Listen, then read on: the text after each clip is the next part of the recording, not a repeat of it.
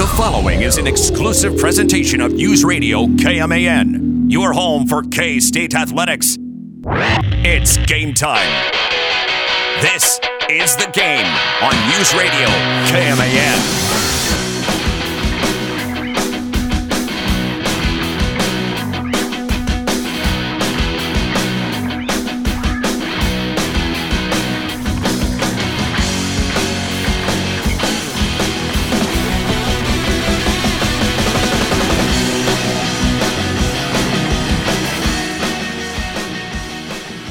Well, enough's enough, and it's time for a change.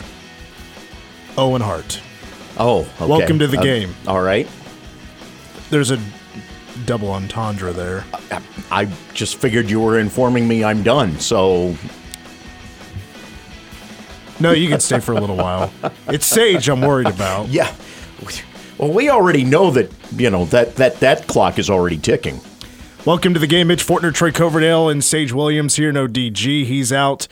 And Big Steve will be joining us later on this week.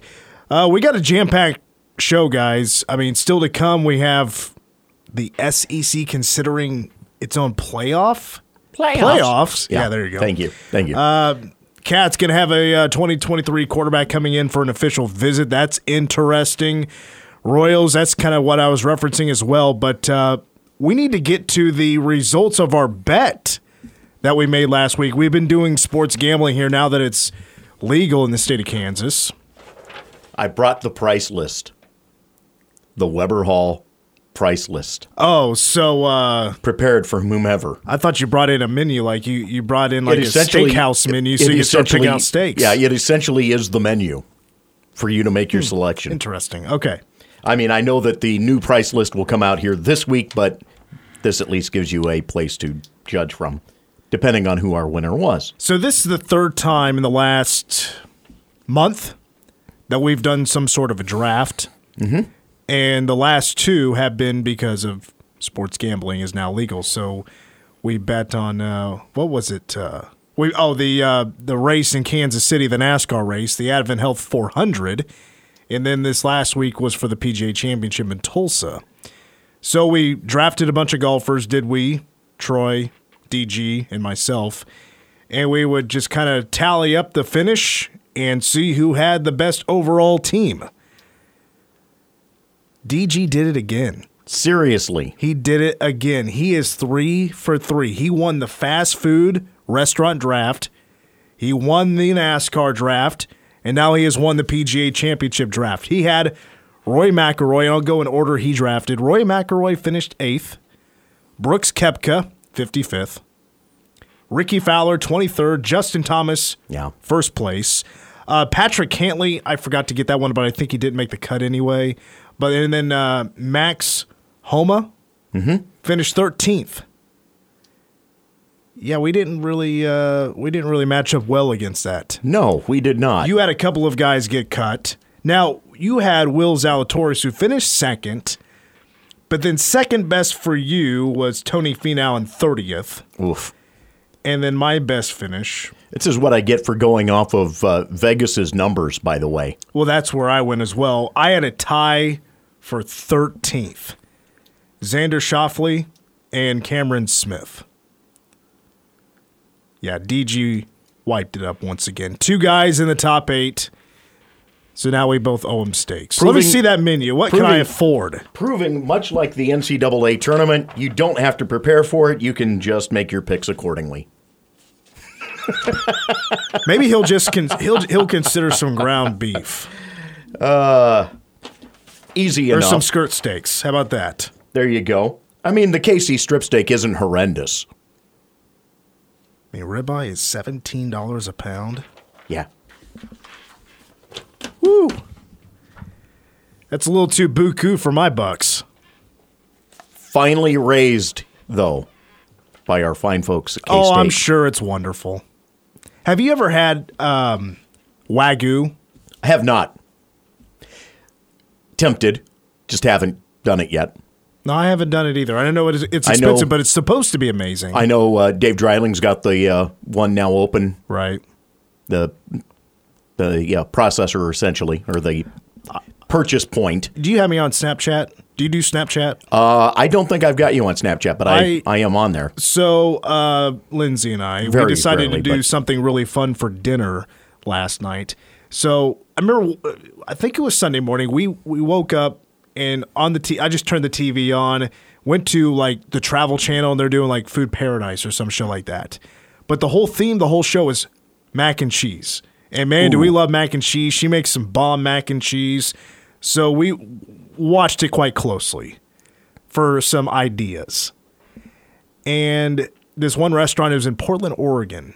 Okay. And this lady was talking about how you got to use mozzarella cheese. That's where you get the stringiness of the cheese. It makes it a little bit more gooey. And she put sharp cheddar in there as well. I was like, oh, that sounds pretty good. And then went and all the ingredients she puts in there, like nothing was off limits. So what we decided to do, we got shrimp, we got some Cajun sausage, we got some bacon, and we got the sharp cheddar, we got the mozzarella, but we took all the meats, put it in this tin foil, put some more Cajun seasoning on there, and we put it on the grill for about 30 minutes. Got real smoky in there. And, man, we mixed it in with that mac and cheese. Absolutely amazing. Might be the best mac and cheese I've ever had, and it was on a stove in Wamego, Kansas. Screen Door Restaurant. Is that the place in Portland? I don't recall. Oh, okay. All right. This episode was probably like 7 years old. It's a show that's been around for a while. Travel Channel, a lot of the new stuff they do these days is a lot of ghost hunting.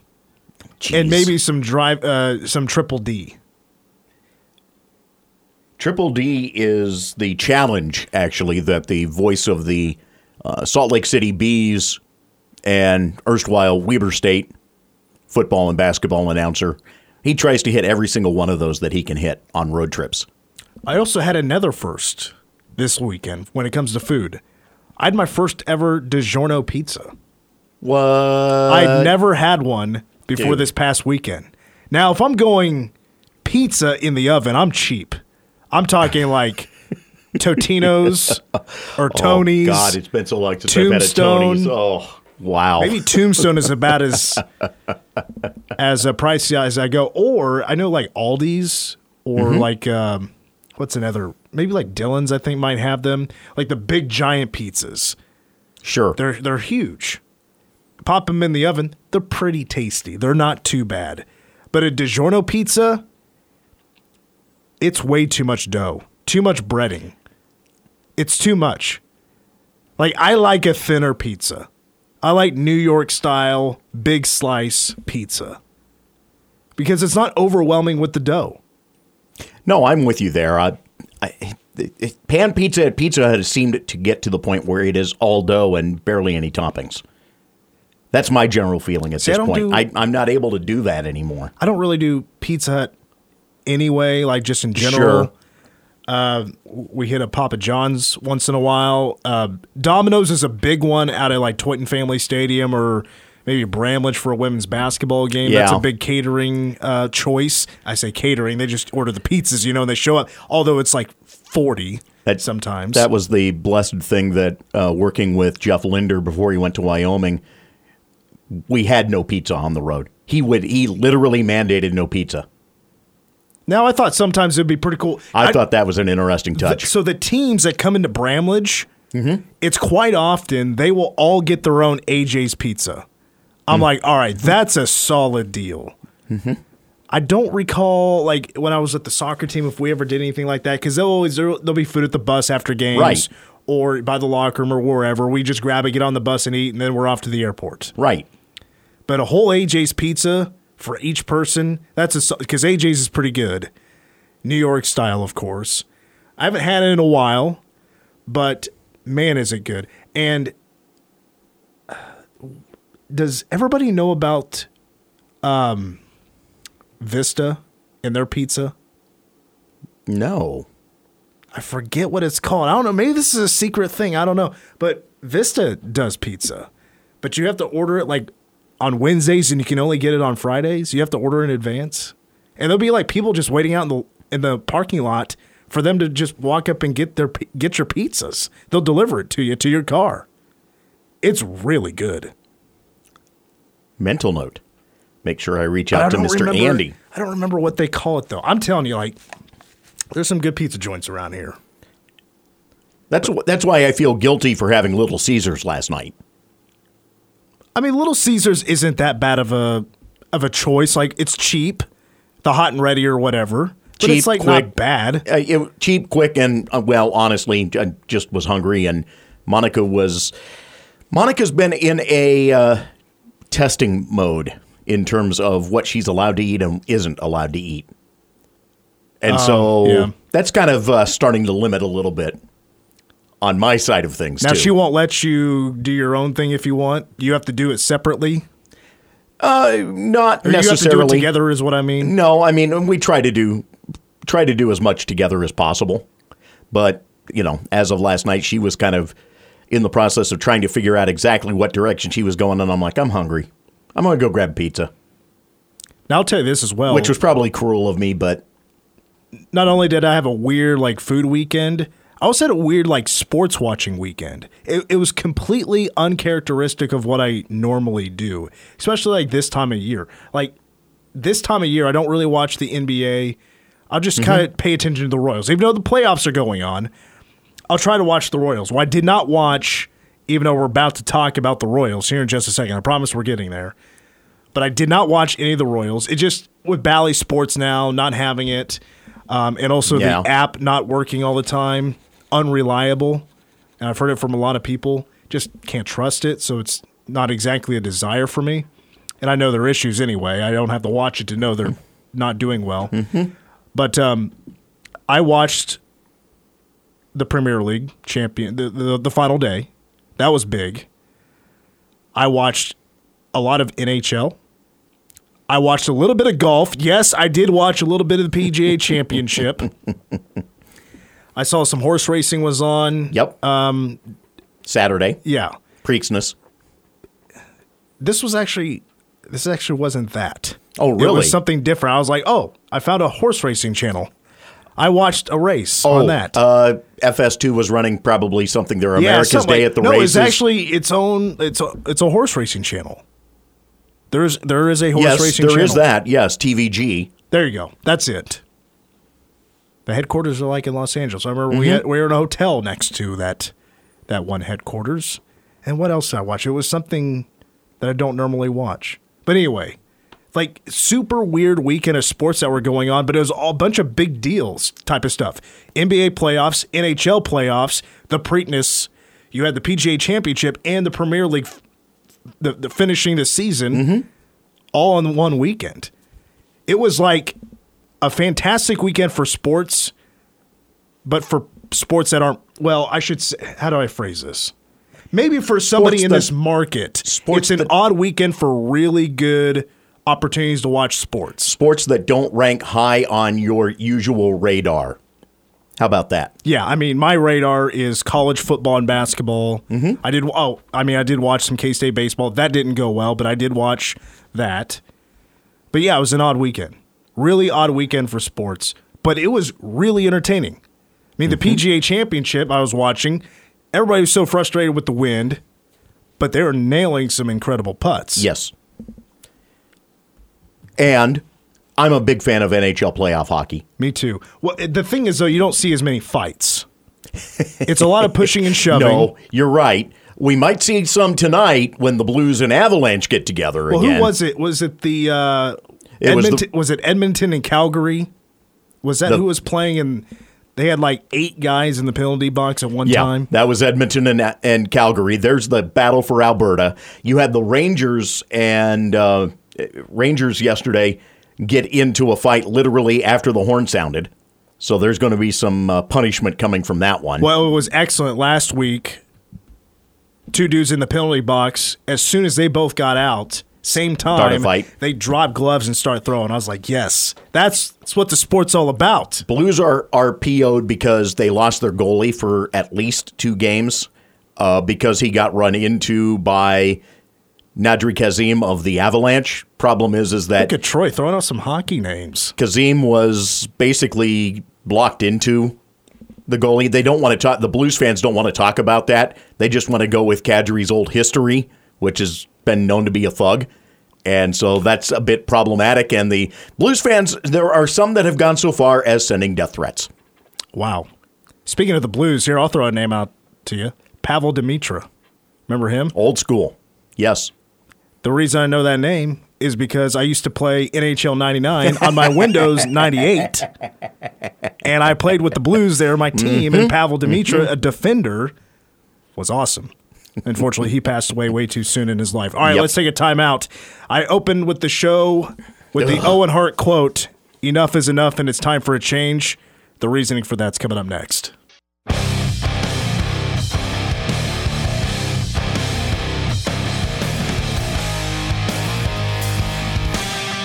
Oh, well, how fitting is this? I open up Twitter, and the first thing I see is K-State women's basketball assistant coach Brian Osterman retweeting the Twins' comeback yesterday at Kauffman Stadium from Bally Sports North. Thank you, Coach O. It's like you're retweeting daggers into my soul. Yeah, that was an absolute disaster. Cruel. That has been the breaking point, ladies and gentlemen. The reason I bring that up is because the fans have had enough. I've seen the tweets. I've seen the retweets. I've seen the anger out there. And by God, is Twitter the place to go for that? So what happens Sunday? The Royals are trying to salvage this series, right? Just in case you missed it. And the Royals have lost the first two to the Twins, trying to win the Sunday game to win 1 out of 3 and get their 15th win of the season. Brady Singer, his second start since returning to the rotation, solid outing. 7 innings of scoreless baseball, which, by the way, let's give a shout to Brady Singer one more time, because when he started the season, 3 outings before he was sent down for just a moment, Brady Singer hadn't even reached 4 innings yet in a game. He had struggled to start the year. And now his last 2 outings, he's gone 7 innings. Mm-hmm. And he's done a great job since returning. It's like somebody there, maybe knows what they're doing when it comes to trying to get a pitcher's mojo back, his confidence, tweak a few things, bring him back up, and he's doing a great job. But the old bullpen didn't want to back him up because the bullpen would go on after the Royals up 6-0 heading into the 8th inning. Well, the bullpen gives up 5 runs in the 8th. A couple more in the 9th, and the Royals lose 7-6. They're swept by the Minnesota Twins, which the Twins sweeping the Royals in Kansas City, first time that has happened since 2010. The comeback for the Twins is something that is very rare. Now, the reason I say that is because it's more rare than just saying Twins make a comeback in KC. It's more complicated than that. Because, shout to Royal Stats for this, for the first time ever, the Royals, they lost a home game when leading by exactly 6 runs after 7 innings. Previous to that, 128-0. Jeez. The Royals are now 202 in all games when leading by exactly 6 runs after 7 innings. The only other loss was to Toronto back in 2003. Yeah, the loss after that, if it wasn't enough, the insult to injury when you start seeing the statistics come out, and you just realize how rare of a feat that is that a team in your division comes back in your home and beats you by a run after they were trailing by 6. Think about that for a moment. These teams will play 19 times this season. Since the Major League Baseball went unbalanced with the schedules before the pandemic began even. They started to set it up so that you were playing your divisional foes much more than you were playing anyone else. So think of all the times that the Royals have played someone in their division and how heavily weighted it is towards a divisional foe. And it still had never happened until yesterday. That is some utter Well, it's crushing anger-inducing moments. It's either, the offense isn't backing up the rotation after a good outing, or the rotation isn't good enough. Have we seen a consistent game on all fronts all year long? No. Now, it still feels to me that the offense does somewhat have a little bit of a spark. I mean, at least they're leaving guys on base. And instead of, going 1, 2, 3, going in order, 6 out of 9 innings. You still got the black hole in the lineup, though, in Santana. Yeah, I mean... DHing tonight. DHing! The guy can't hit, and you're going to DH him. Do you just want me to give you the floor on this one? You go right ahead. Well, I have your say, man. I just think you're more fired up than I am. Oh. And I think we all know where I'm going with this. Enough is enough is a time, and it's time for a change. I mean, the fans have been saying it, and I've been saying it for a couple of years. Most Royals fans have probably been saying it for at least a couple of years, if not more. And kind of for me, it all started when I was hearing the words that Whit Merrifield is untradeable. We'll never trade Whit Merrifield. You probably should have done that. You might be a year behind on that. Oh, yeah, especially... I don't even think we need to bring up Whit Merrifield. He's hitting over 200 now. Maybe he's getting a little bit better. Let's hope, fingers crossed, it continues. But, of course, the message is we're all tired of what Kansas City currently has, and it goes just beyond Cal Eldred. I would imagine Mike Matheny would be one of them you got to throw in there. And, of course, the general manager in Dayton Moore. Or more appropriately, team president in Dayton Moore. You've got to throw in there that he moved J.J. Piccolo into that GM role. Excuse me. Yeah, I know. It supposedly changed things, but it didn't really change things. I've hated the Mike Matheny hire from day one. First of all, but you're hiring a guy who coached across the state for the Cardinals. No, not my guy. And then on top of that, you essentially made him your manager in waiting until Ned was done. Not a fan of that. Better managers on the market that you could have gone after. Guys that would have, by the way, the ability to work well with up-and-comers. Instead of relying on the same old recycled guys like a Cal Eldred as a coach. And then on top of that, part of the problem that Matheny ran into in St. Louis is the same thing he's running into here. He doesn't get rid of friends. So you know right away there's a no vote. If anybody pushes to get rid of Cal Eldred, you've got a no vote in the dugout right away from the manager. Oh, I mean, it's quite clearly, something like that's got to be holding back the move to get rid of Cal Eldred and go in another direction with the pitching coach. You have very few reliable arms, in my opinion, to come out of the bullpen. Mm-hmm. How many guys are solid in the rotation right now? Probably 3? Correct. Yeah, because you sent one down to Omaha that needed to be sent down to Omaha in Hernandez. Singer has been solid since coming up. Greinke is Greinke. I mean, he's the definition of this year, at least what I've seen, that he never gets the run support he deserves. And then Brad Keller, I know Brad, like this past weekend, he did give up. He went 7 innings. He gave up the 4 runs. Mm-hmm. But that's obviously, you can work with that. Right, exactly. Welcome to baseball right now. You can work with that.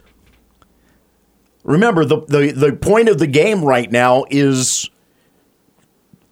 launch angle and strikeouts. Those are the things. It's funny. Someone shared video on Twitter yesterday of Vince Coleman legging out a ground ball to the second baseman from back in 1985, and it was so close of a play that Pete Rose got mad because Coleman was called safe.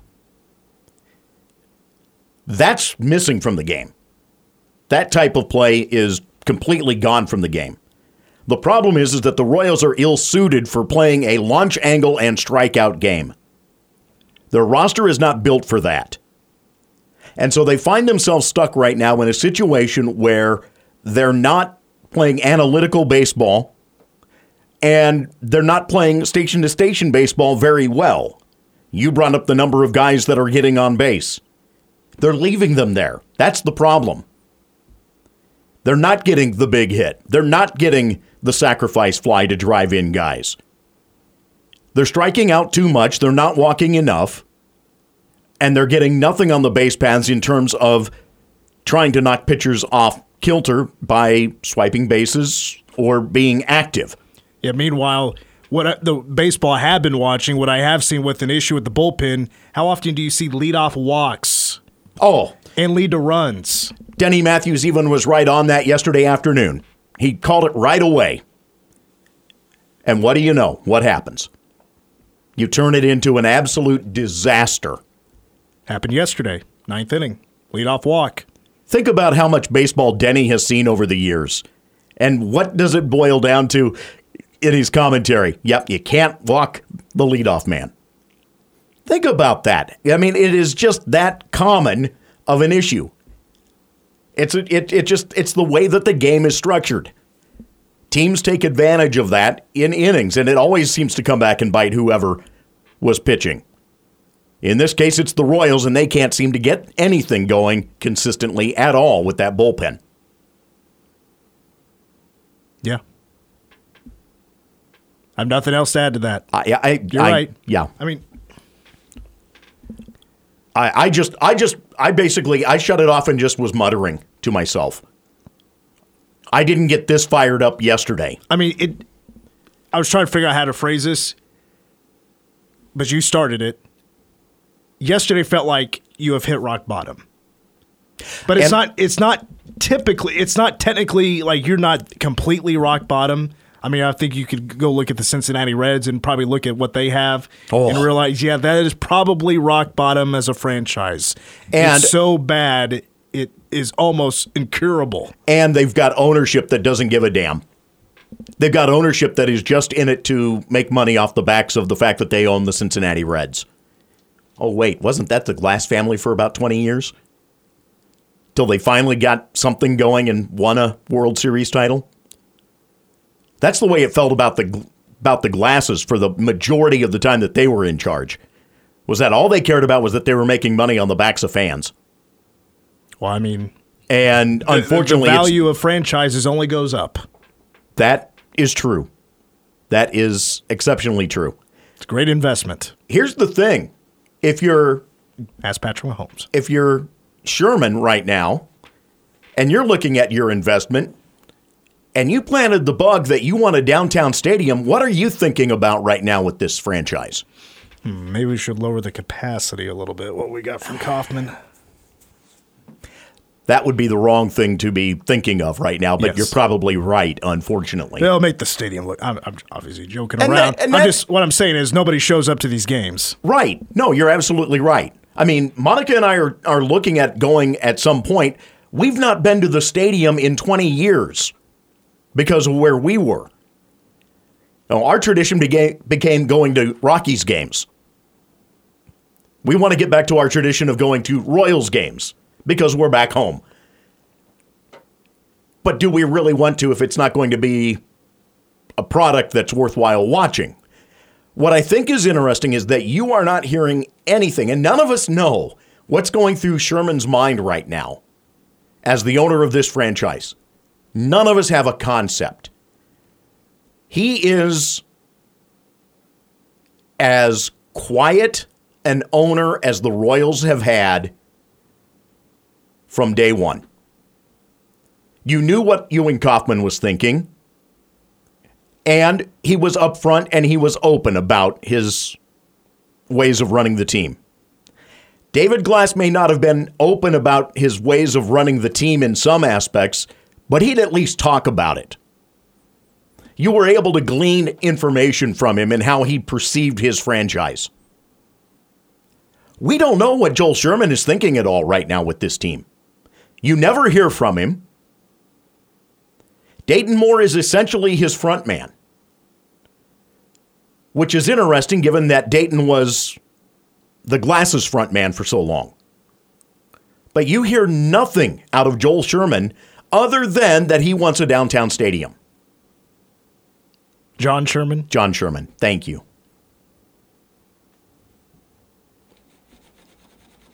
It's interesting to me that beyond the business side of it, that one business item, we don't know what he has in mind with this franchise. We don't know what he wants out of this team. We've got no indication from the owner. And that's part of the frustration right now, because fans are sitting here saying ownership has to do something. Ownership needs to make changes. We're hearing nothing. Meanwhile, you have, was it Dayton Moore during the press conference that, I'm going to butcher it, but tried to spin it that Cal Eldred deserves credit for what? Yes, thank you. For how Brad Keller is throwing this year? Yeah, if you're blaming for Jackson Kowar, you got to give him credit for Brad. That's extreme paraphrasing, but it's absolutely absurd. Absurd. Yeah, not only what you're seeing on the field is hard to watch. What you hear from the higher ups from the Royals make you want to puke.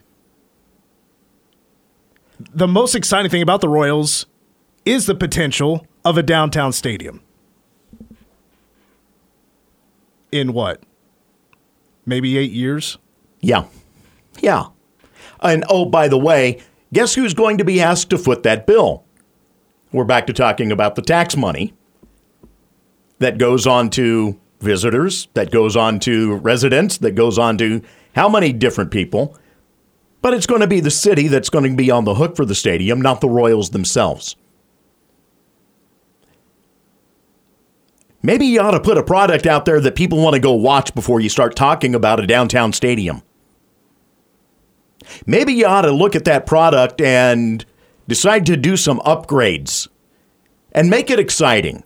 You know, something interesting that Pete Hughes said in talking about the atmosphere out here at Toynton Family Stadium, that it essentially is like going to a rock concert. All the credit in the world goes to the game management folks at K-State. They do a tremendous job. Go to a Royals game and try and recreate that atmosphere. It isn't happening. Folks are kind of locked into where they are, and, well, it's not traditional. I've noticed all the music they use is the same they've been using for years. Like when it comes to like the batting order, the home runs, or like when they announce the umpires. They use an old wrestling theme for a guy that hasn't been in the WWE in 6 years. Mm-hmm. The presentation should be freshened up. I do like when they have like guys on and they're trying to get the crowd going, they have like some music and something on the video board between every pitch. I haven't been to a Royals game in a couple of years. Actually, it's been about 3 years. Sure. But the point is well taken. You know, you pick up on these things, though, if you are paying attention. Even just to the radio broadcast, you can hear what's going on in the background. I'll be honest with you, though. I mean, fan experience to me is like one of the last things they need to be worrying about right now. No, it's a valid point, but it also plays into frustration. If the fan experience isn't fun and you're playing bad baseball, then the fans aren't going to be coming out. All right, the casual fan won't come out at that point. I got to cut you off. We got to take a break. It's probably better. Well, when you told me in the office earlier, I asked you, got any thoughts on the Royals from this past weekend? And your answer was, well, nothing clean for the radio. Yeah, I was like, all right, we need to get Troy talking. All right, when we come back, we're going to switch from what was just a disaster this past weekend to my favorite sports moment from the weekend. That's next.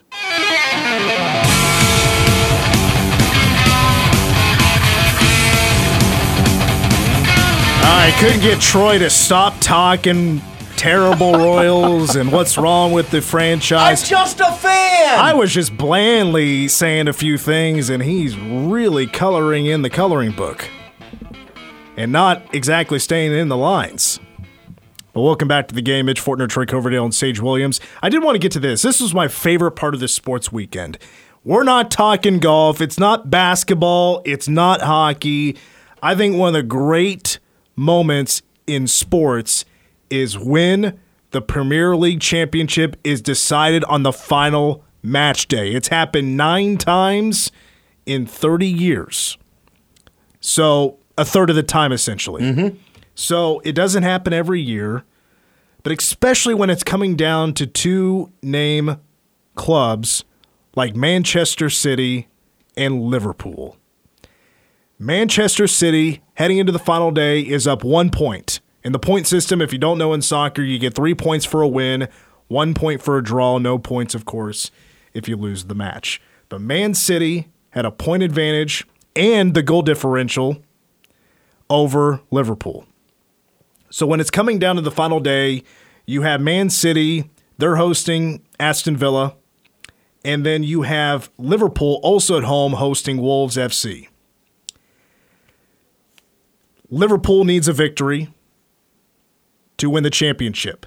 Man City, they will clinch it all if they can pull off the victory. If they were to lose and Liverpool was to tie, there would be a tie in points. Goal differential is the tiebreaker. It would go to Man City. Well, Man City finds themselves down 2-0 to a team they should beat in Villa in the second half. Villa scored their second goal in the 69th minute. So it tells you have 20 minutes to go with extra time to be added, but they need 3 goals to clinch the championship. And Liverpool would later on go on to win their matchup. So Man City needs to win this match.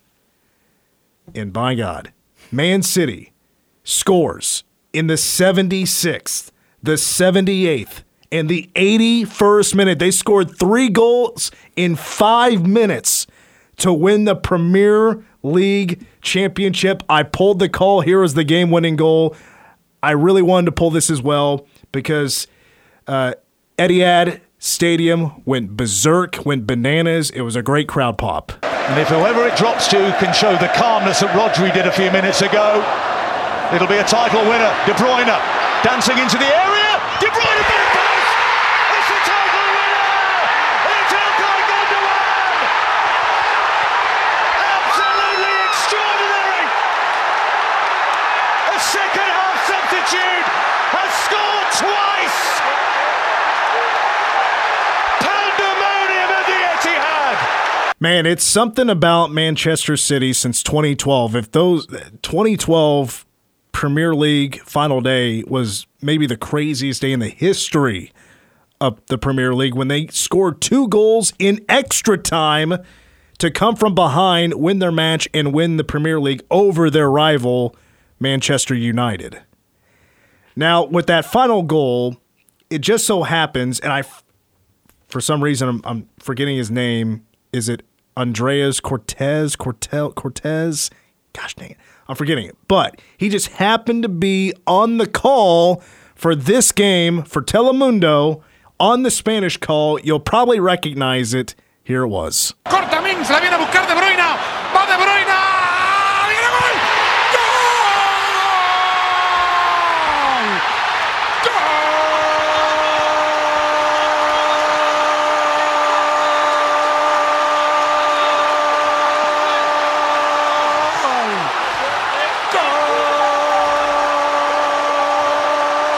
¡Viene gol!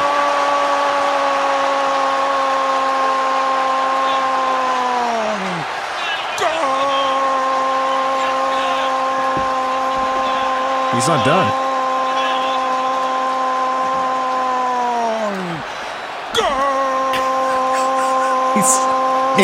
I think age is starting to take to play a role here, though. He sounds a little more like a foghorn right now. What'd you say his name was? Andres Cantor. Andres Cantor, okay. Yeah, that was about a 40-second goal call. Yeah, he had to take some breaks in there. He's 59. But I tell you what, soccer broadcasters are some of the best poets you'll find in sports when it comes to the broadcasters. One of the things that I always loved about Doc Emmerich on NHL hockey. He might be my favorite all time. Very similarly, though, his calls were much like that of trying to watch a soccer match. If you really think through and the vocabulary and the flow and how he called a game, it really felt like in some ways what you would see out of the coverage of Premier League soccer on NBC. Go back, if you get on YouTube, go look up Man City 2012 Premier League and go watch that moment, first of all, and then also listen to the call. It's, to me, like if I were to put together like a list of the greatest moments in sports history, like it would be top 25. It would certainly be like a top 25 type of moment. But it's such a rare thing to happen to see a comeback like that in like 3 or 4 minutes, extra time, Man City. I mean, great moments. Great moments. All right. Sam Honeybuns is going to take over here in just a moment. His movie review from the weekend next.